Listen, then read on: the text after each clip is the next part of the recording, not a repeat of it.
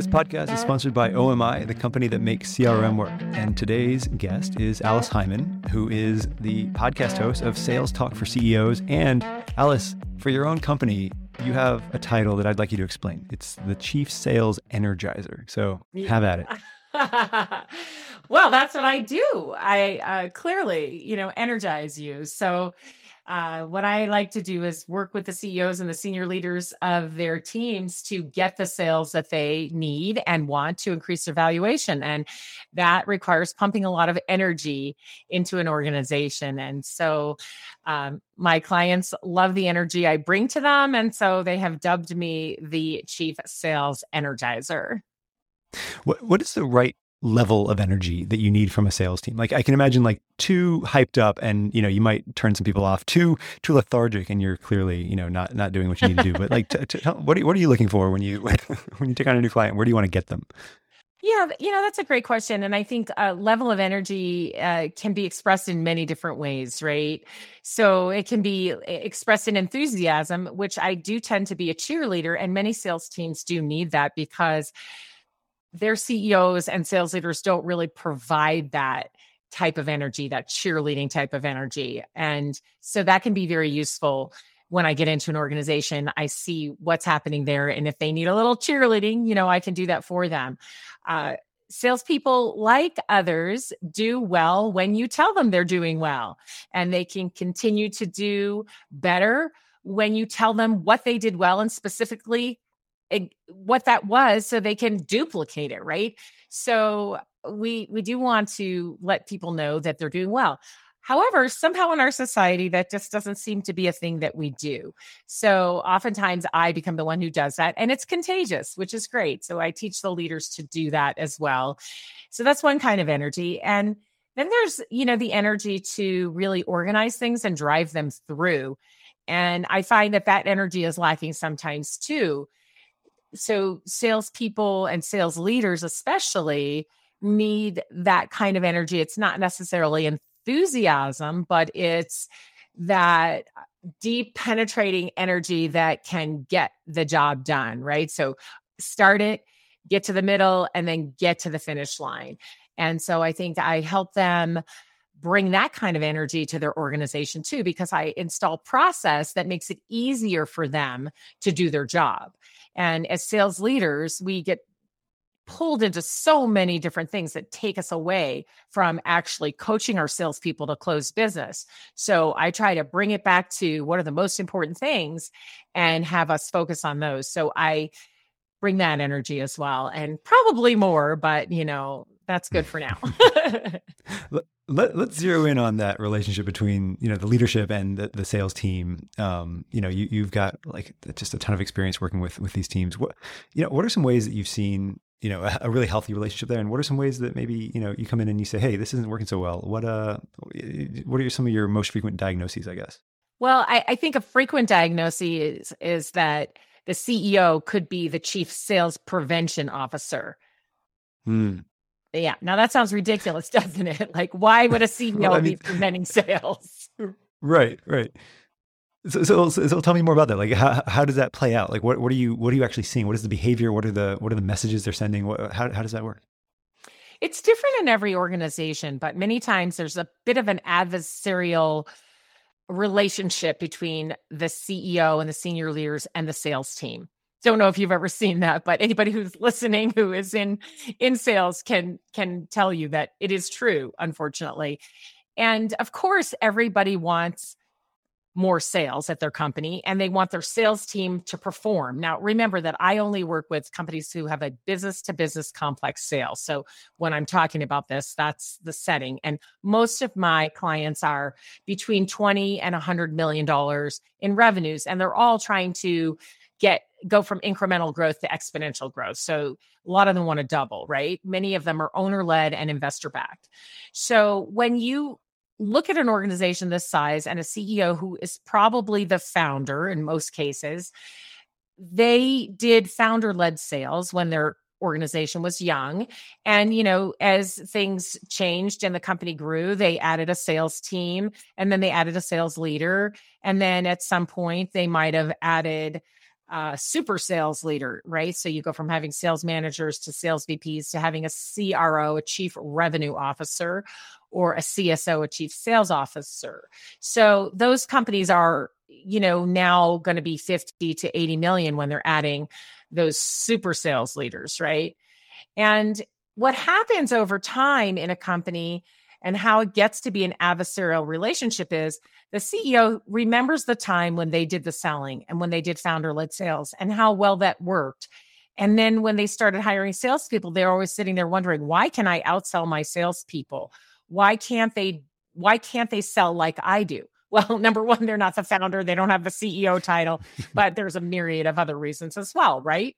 So, but that's what happens, right? So over time, as salespeople don't perform as well as, or don't perform to expectations of investors or, stakeholders, then there becomes this adversarial, well, what are those salespeople doing? Or why won't they do this? Why don't they do that? And there's this lack of understanding between senior leaders and the sales team as to what should happen and how it's happening. And so we get a little bit of this adversarial thing. Now, as the company grows and they get bigger and there's lots more people, you start getting these other factions that are adversarial with sales too, like finance, like operations.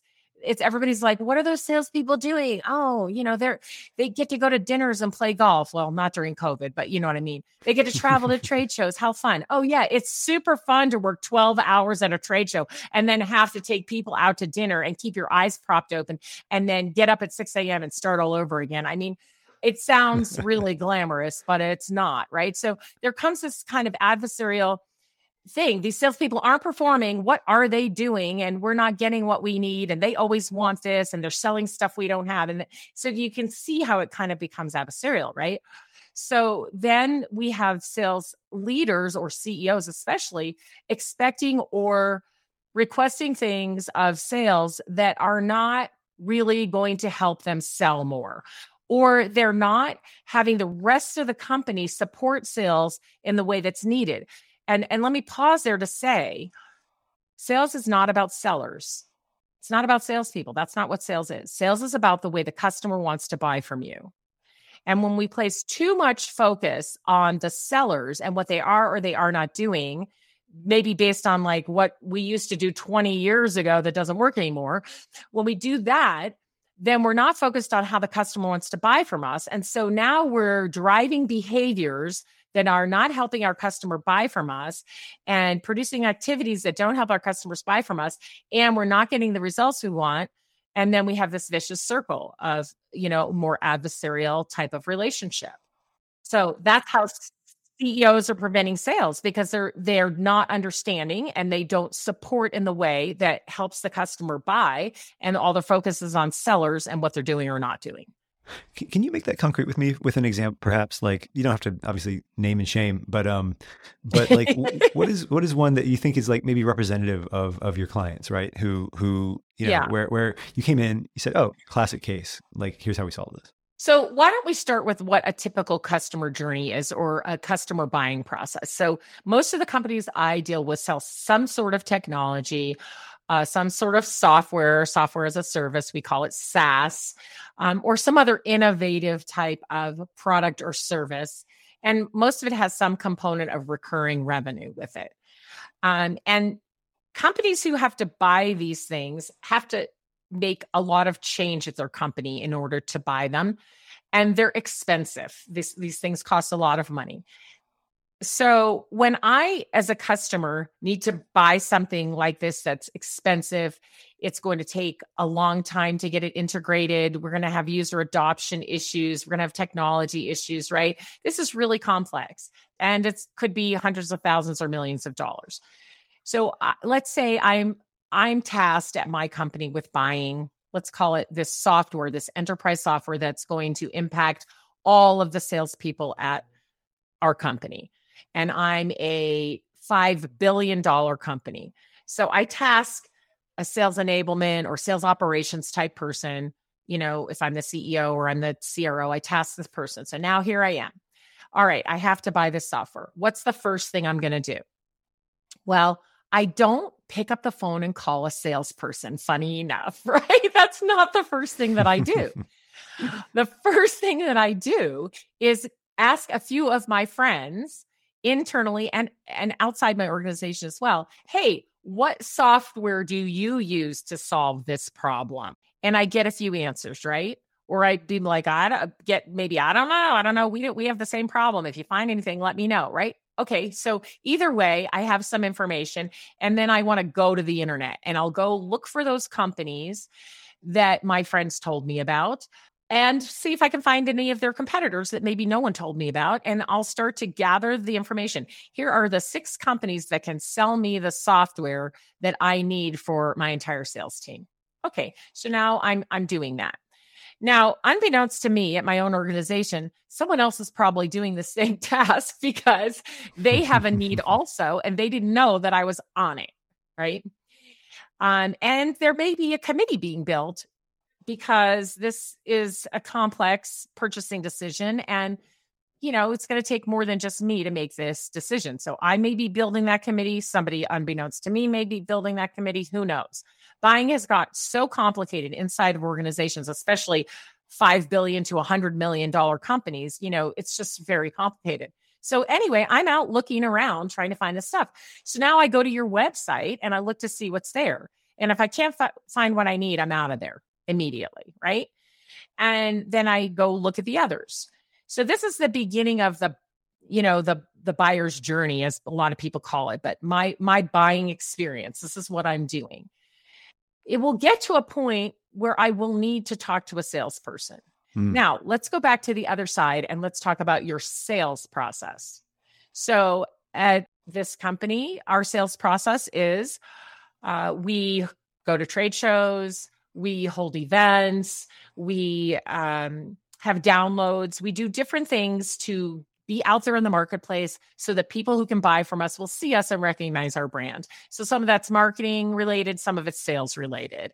And usually, we have salespeople calling out bound to try to get people on the phone and talk to them. So we may have sales development reps or business development reps making phone calls and trying to get people on the phone to set an appointment for one of our account executives or AEs to talk to them, right? So that's what we're doing. Now, what we fail to realize is the gaps. So remember, I said this person was tasked with going to find out which softwares would solve the problem, and they're doing that on the internet. And so back to the sales leader or the CEO saying, there's not enough sales. We need more sales. Okay. Well, we're not even capturing them on the front end because our website sucks.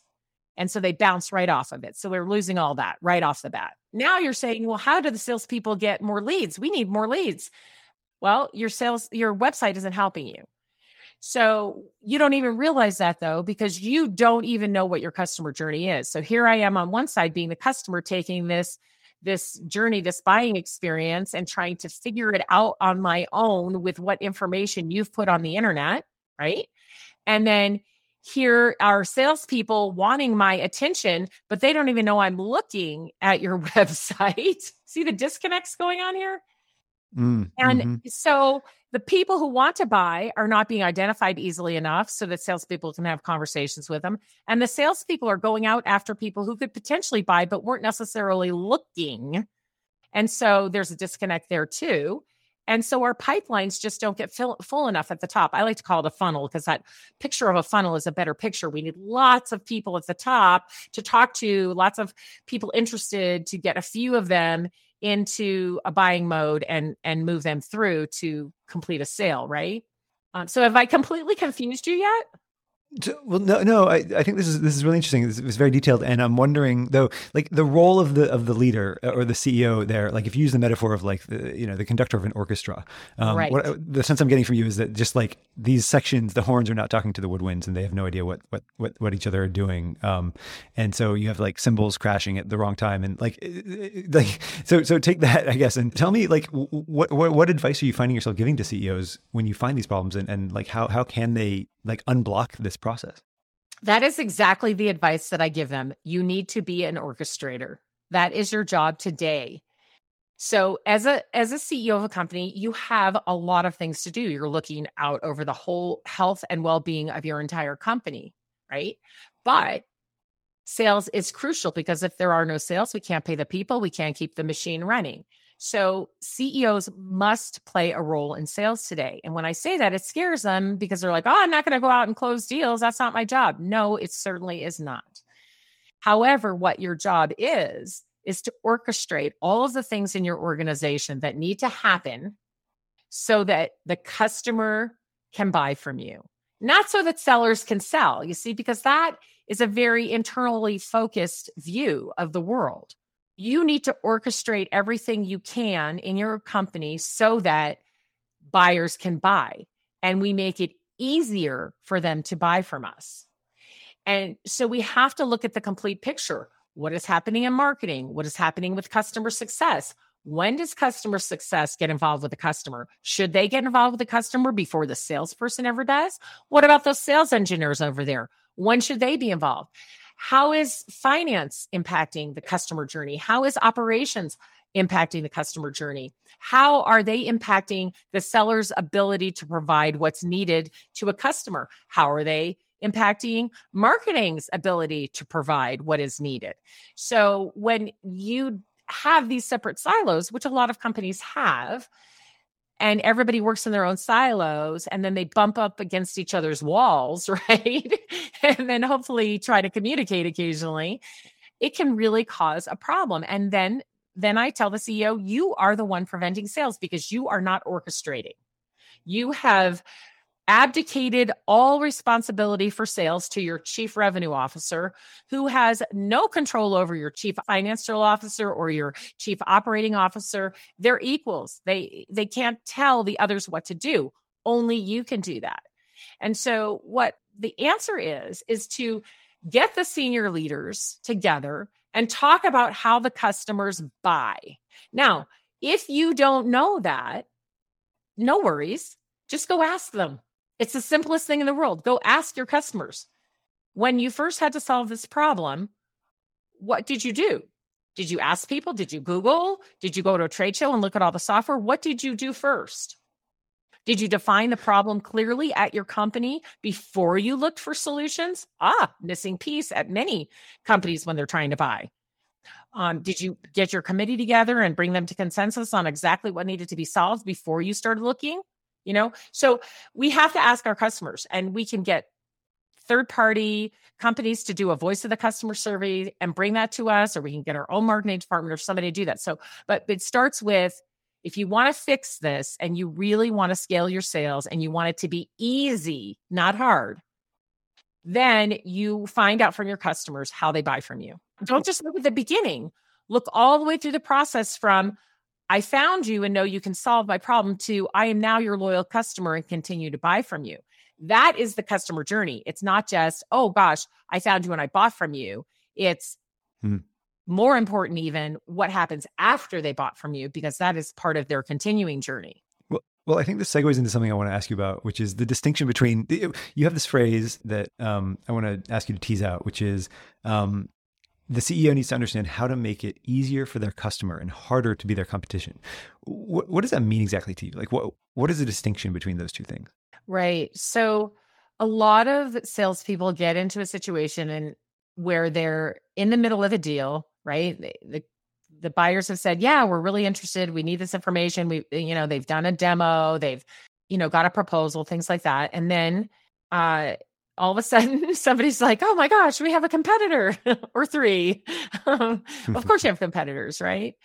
But from the customer's point of view, they can't differentiate you from the competitors. They don't know how to do it. And furthermore, it's not their job. You should be differentiating yourself from your competitors. But what we do is we make it really easy to be our competitor because we don't differentiate from them and they don't differentiate from us. And so then it's just going to come down to price, right?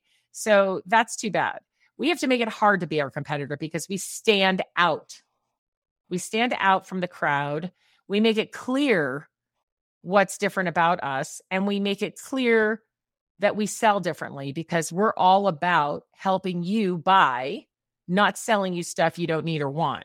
So when your products are very similar to the others in the competitive landscape, which often happens, then you have to differentiate in other ways, because you may not have any wholly unique thing about your product or service. So what else differentiates you? It could be your raving fans. It could be your brand. It could be your ability to help your customers grow. It could be the way that you sell and service. So we have to stand out from our customers, or we're going to just be driven down to price discussions constantly. So that's what we want to do on that end, right? Make it harder to be our competitor. And another way we make it hard to be our competitor is by making it easier to be our customer. So if I go to your website and it's hard for me to find the information that I need, you're making it hard for me to buy from you. Let that be your competitor, not you. You make it easy when they come to the website for them to find everything they may need.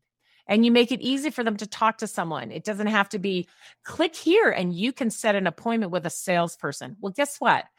I'm busy. I have a job that I do all day long. And now I've been tasked with putting a committee together and going to find a software for our enterprise team, right?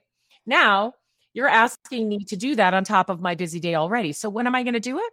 Well, I'm going to get home, eat dinner, put the kids in bed. And between 9 and midnight, I'm going to get on the internet and start researching for these products. But there's no salespeople at your company available between 9 and midnight. But if you had a chat that was staffed 24/7, that can answer a lot of my questions. If you had a video demo, no, you don't have a video demo. You make me sign up to get a demo. I'm off your site in a heartbeat. I have to sign up to get a demo. Why can't I see what your product does? There's this thing called video, and you can even have a human being conducting that demo. Now, will it be exactly tailored to me? Of course not. But once I see enough, then I'm going to say, great, now get me on the phone with somebody. So you see what I'm saying? We just make it difficult to be our customer, make it easy to be our customer. And in that way, we stand out from our competitors as well. Sure. So talk to me, let's say you have a client who, their sales operation is humming along, but they need to grow, right? And so what does the leadership team need to know about sales growth not to make that happen, I guess, after everything we've talked about, the right phrase is probably to allow that to happen. Well, sales growth is not about sellers. You don't just add more salespeople and get sales growth. So that's a big mistake that people make. They look at the number that they want to hit and they say, okay, what are we going to need to hit this number? We're going to need to add more salespeople. Well, that's not always the answer. I mean, sometimes it is, but it's not always the answer.